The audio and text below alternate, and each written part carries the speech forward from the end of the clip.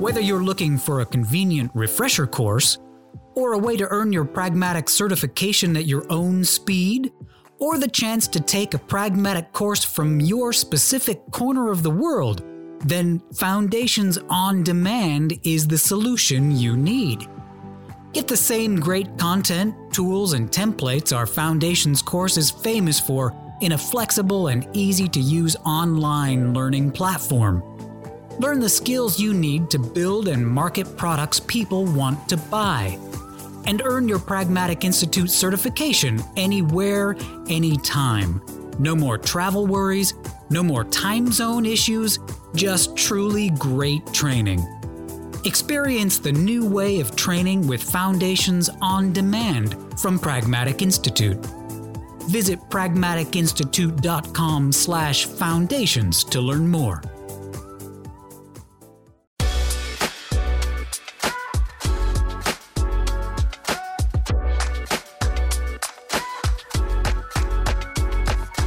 Hello, and welcome to the Pragmatic Live podcast series, where we tackle the biggest challenges facing today's product management, product marketing, and other market and data-driven professionals with some of the best minds in the industry.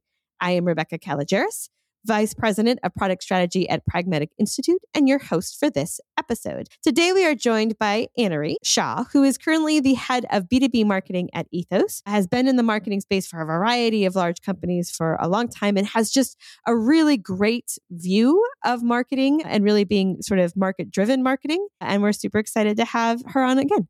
Welcome, Aneri. Thank you so much. Excited to be here again. All right.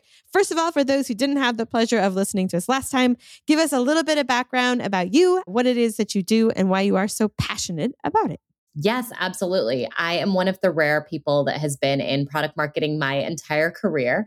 I happened to discover it during college and just kind of fell in love with it. And it felt like the perfect mix for what I was really excited about, which is working on products that make people's lives better and taking them to market and communicating them in a way that is clear and easy to understand and really makes people understand the value that they are getting out of them. So I started my career at Microsoft, where I worked on Microsoft Office 365 and really converting what was this legacy software product to more of a SaaS model and kind of starting to get this product-led growth culture started at Microsoft.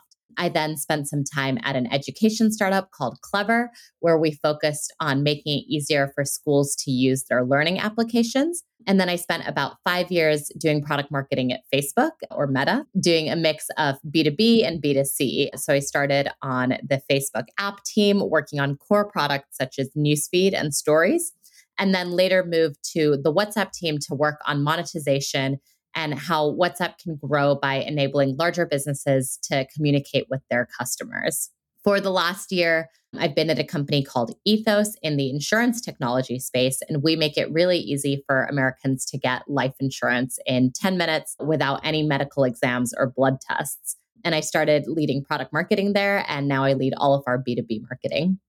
Excellent. All right. So that is a very impressive resume from lots of companies that we all know and love. And so I am extra excited to dive in today. As we all know, product marketing is also like my one and first love. So anytime that we can talk about that, it's going to be a good show.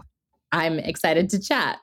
All right. So one of the things I think that we teach about product marketing, and I know that you believe that truly successful product marketing comes from being grounded in a real understanding of your buyers, who they are, the language they use, the problems they have, right? That is fundamentally our job, is to understand those buyers and then to share that understanding with our partners in marketing, in sales, and kind of across the company.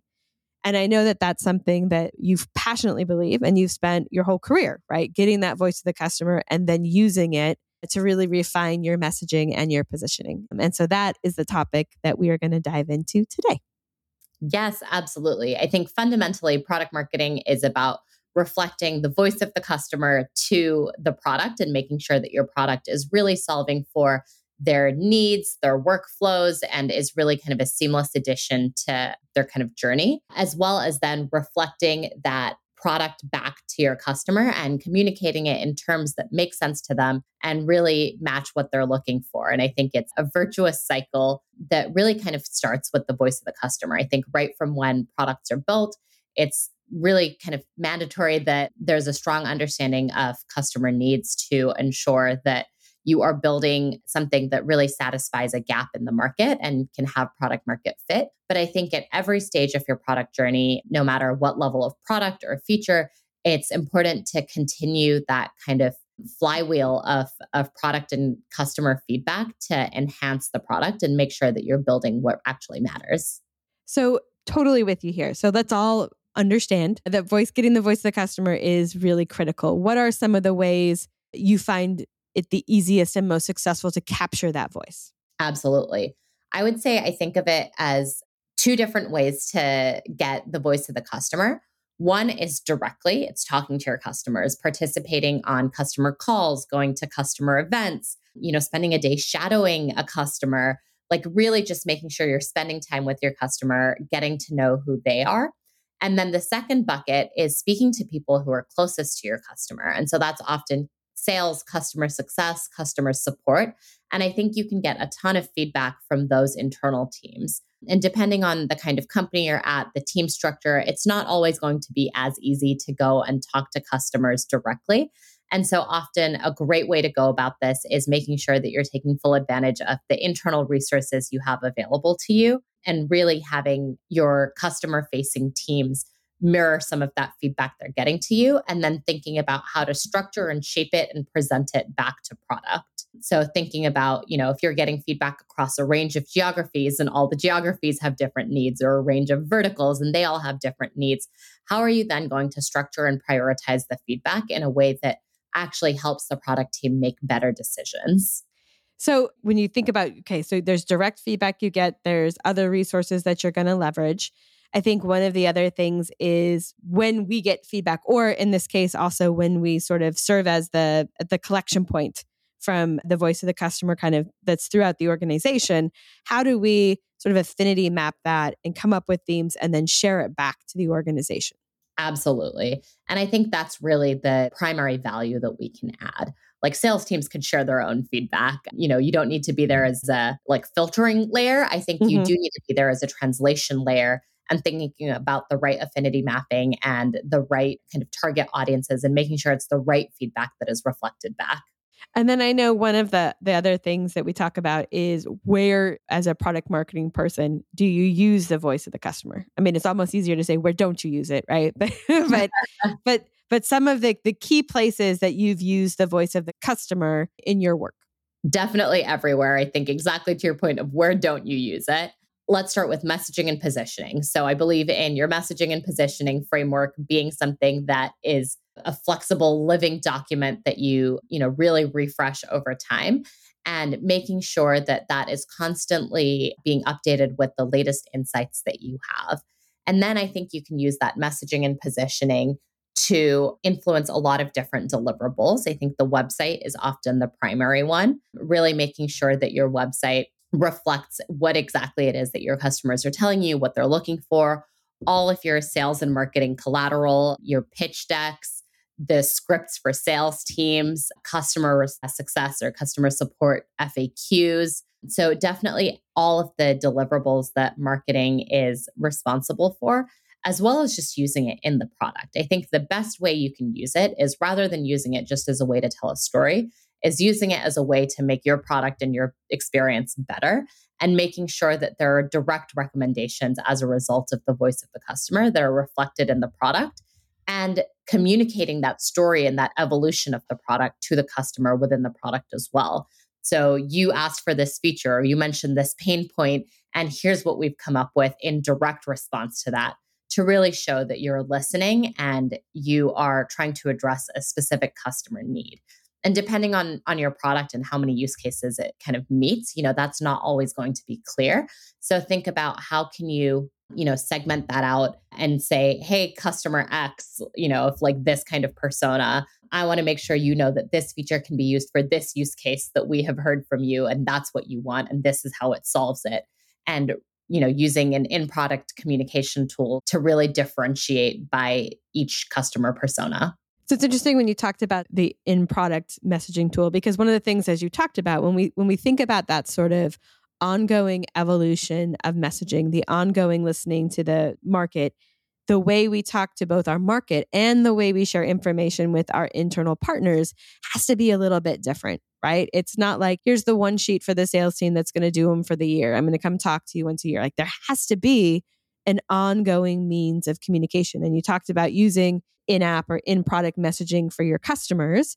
Are there other ways you do that with your customers? And also, how do you do that with some of your internal partners so that they're brought along as we continue to evolve? Absolutely. We definitely have regular touch points with all of our internal teams, making sure they understand the insight itself, how we are reacting to the insight, where it's going to be reflected, when it's going to be live, FAQs, what future versions will look like. So making sure you have that regular touch point, both in meetings as well as a written post. So for any change that goes live in our product, we write a change of what's launching, why are we doing this? What's the timeline? What are the resources? What do you need to know? So that any internal stakeholder who is regularly interacting with customers has all of that information available to them. We'll also communicate directly with customers through things like webinars or trade shows and, make sure that they understand the changes to our product. But you're always going to be competing for a customer's share of mind with a ton of other tools that they are using. And so I think the real value of in-product communication is that it's contextual, that you're giving it to them when they need it. I might send an email about a webinar that's happening 2 weeks from now for a product that one of our customers isn't really going to use for the next 3 months or, just isn't top of mind for them right now. And so sometimes those launch comms don't really stay top of mind. So what is going to be more effective is 3 months from now when they are in the product and they're doing the tasks that they need, that they understand what the tools that they have at their disposal are to make their work more effective. Do you think that this is a different problem in the B2B space than it is in the B2C? I do. I think it's definitely different for B2B and B2C. And I think it's also different based on how helpful a tool is for your day-to-day work. So let's take as an example a finance tool. There might be a tool that helps with like quarterly closing, and you really have to look at it, at the end of each quarter versus a tool that the finance team is in day to day. So different tools become relevant at different points of time, right? Like TurboTax is relevant to me once a year, but I'm not really spending much time thinking about it for the rest of the year, whether I was acting as a consumer or a business. And so I think it really depends on not only B2B or B2C, but understanding how your product or service is really fitting into someone's daily life and whether or not it really is daily, weekly, monthly, like how regularly are they using it? How top of mind are all of the various updates going to be for them? Excellent. So do you have any, I know you've been doing this lots of different places for quite some time. Can you give us some stories or examples of kind of how the voice of the customer has led you in your career and with your products? Absolutely. I'll give you a couple different examples. So one example is in my most recent role at Ethos. I recently went to a trade show where we were able to interact with tens of thousands of insurance agents who are our customer. And what I find really helpful about trade shows is it's a chance to practice your pitch hundreds of times. I was staffing a booth, practicing my pitch, getting feedback. And it was so helpful to be able to get that kind of A/B testing on the fly. You pitch it once, you see what questions someone has, and then you're able to incorporate those questions into your next pitch. You have someone describe it back to you, and then you pitch it to the next customer, using the pitch that someone else has used. And so you're really able to battle test your messaging in that way and get to something that lands. And I think what was really helpful there is we had 4 or 5 of us at the booth, and everyone had a slightly different background and slightly different angle that they were approaching talking to customers from. I was there as head of product marketing. We had our head of sales there who had a ton of insurance industry background. We had someone who used to be a former agent. We had a customer success manager who is used to answering agent questions daily. And so all of us have a slightly different angle when naturally giving our pitches and talking to customers. And it was helpful at the end of each day to see, hey, what did we find resonated? What did other people say to us that we thought was an interesting way of, describing the product? And I think my key kind of cheat code here is your best messaging is often going to be the messaging that a customer gives to you. And it feels like a hack because you're like, I didn't come up with this and this is my job and someone else came up with it. But that's what helps you really understand out of everything that you've put out there, out of everything you've told them, what stuck. How are they going to describe it back to you? And what is going to be the description that they would use when talking to someone else and pitching your product? And very likely you should stick to that description. So with insurance agents, there's a lot of kind of referring products to one another, talking about, tricks of the trade. And so I would often ask an agent a question around like, how would you describe this to someone on your team? Or how would you describe this to another agent? And they were often using the kind of language that was not necessarily something that, was top of mind for me. And that was super helpful because I was able to adapt my messaging and positioning to reflect that. That's so interesting. Whenever we do a beta, we just started this. Whenever we do a beta here, it's one of the questions we ask the beta participants, right? After you've gone through it, it's like, that's great. How would you describe this to someone else? And I don't even remember why we did it the first time, but just to your point, it was gold, right? It really helped us see, oh, let's refine our language. Let's see what also stuck out to them as the biggest benefits and maybe prioritize our language differently than we had before. Exactly. And I think the other thing that is so helpful is they're talking in human terms. I think it's very easy when you're writing your messaging and positioning to talk in business speak, right? Like the number of times I've used the word streamline in my messaging and positioning, and that's not actually how they are talking to one another. So it is a helpful reminder of this is how you're going to communicate that same point in a much more natural way. And we should all aim to do that as well. Excellent. All right. Now you said you share a couple. So let's get another example. Yeah. Another thing that I found really helpful is when I was at WhatsApp, I had, a couple of friendly folks on the sales team that I worked with really closely. And I would send them my messaging and positioning before sharing it with anyone else. And they kind of served as the customer for me to say, hey, read this over. Does this make sense? What are the initial questions you have? What isn't clear? Like which of your needs still aren't satisfied by reading this? And this is largely for new products that we were launching. And that was just a really helpful part of the process to codify as part of my workflow. So, do your first draft, send it to one person. Do your second draft, send it to the next. And I would get that feedback before sharing it with anyone else, any other internal stakeholders to kind of vet the messaging, just because they are like boots on the ground a lot of the time. They know exactly how, one of their noisiest customers is going to react to this. And so my tip for all PMMs would be to just codify that as a part of your workflow, build those relationships and figure out who are your people who are really going to reflect the customer here to you, and then send it out. And in many cases, that really kind of saved us where, before taking the messaging to a large enterprise customer, we had someone who was so used to working with that customer, had worked with them for years, had, spoken to them daily for the last 2 years, and they could really accurately reflect what the customer cared about. We were able to put that into the messaging in advance, and then our launches landed much better as a result. Well, and you get a couple of advocates already, right, for the messaging when you shared it along. That's always good. Exactly. And then my final tip here is about using AI. I mean, I think just the proliferation of generative AI in the last few months has been such an incredible tool for a product marketer. And there's a lot that a lot of folks have said about this, but I think where it becomes really helpful to test your messaging and positioning is using the AI as someone to like riff off having a conversation with. So for example, when ChatGPT first came out, we asked ChatGPT, hey, like give us a pitch about instant life insurance, which is what our product is. And it gave us a pitch that really like matched a lot of our pitch, which firstly, whoa, AI can do this pretty well without, anywhere near the amount of time spent on it as I have. But then kind of going back and forth on like, okay, what are the differences between the AI pitch and our pitch?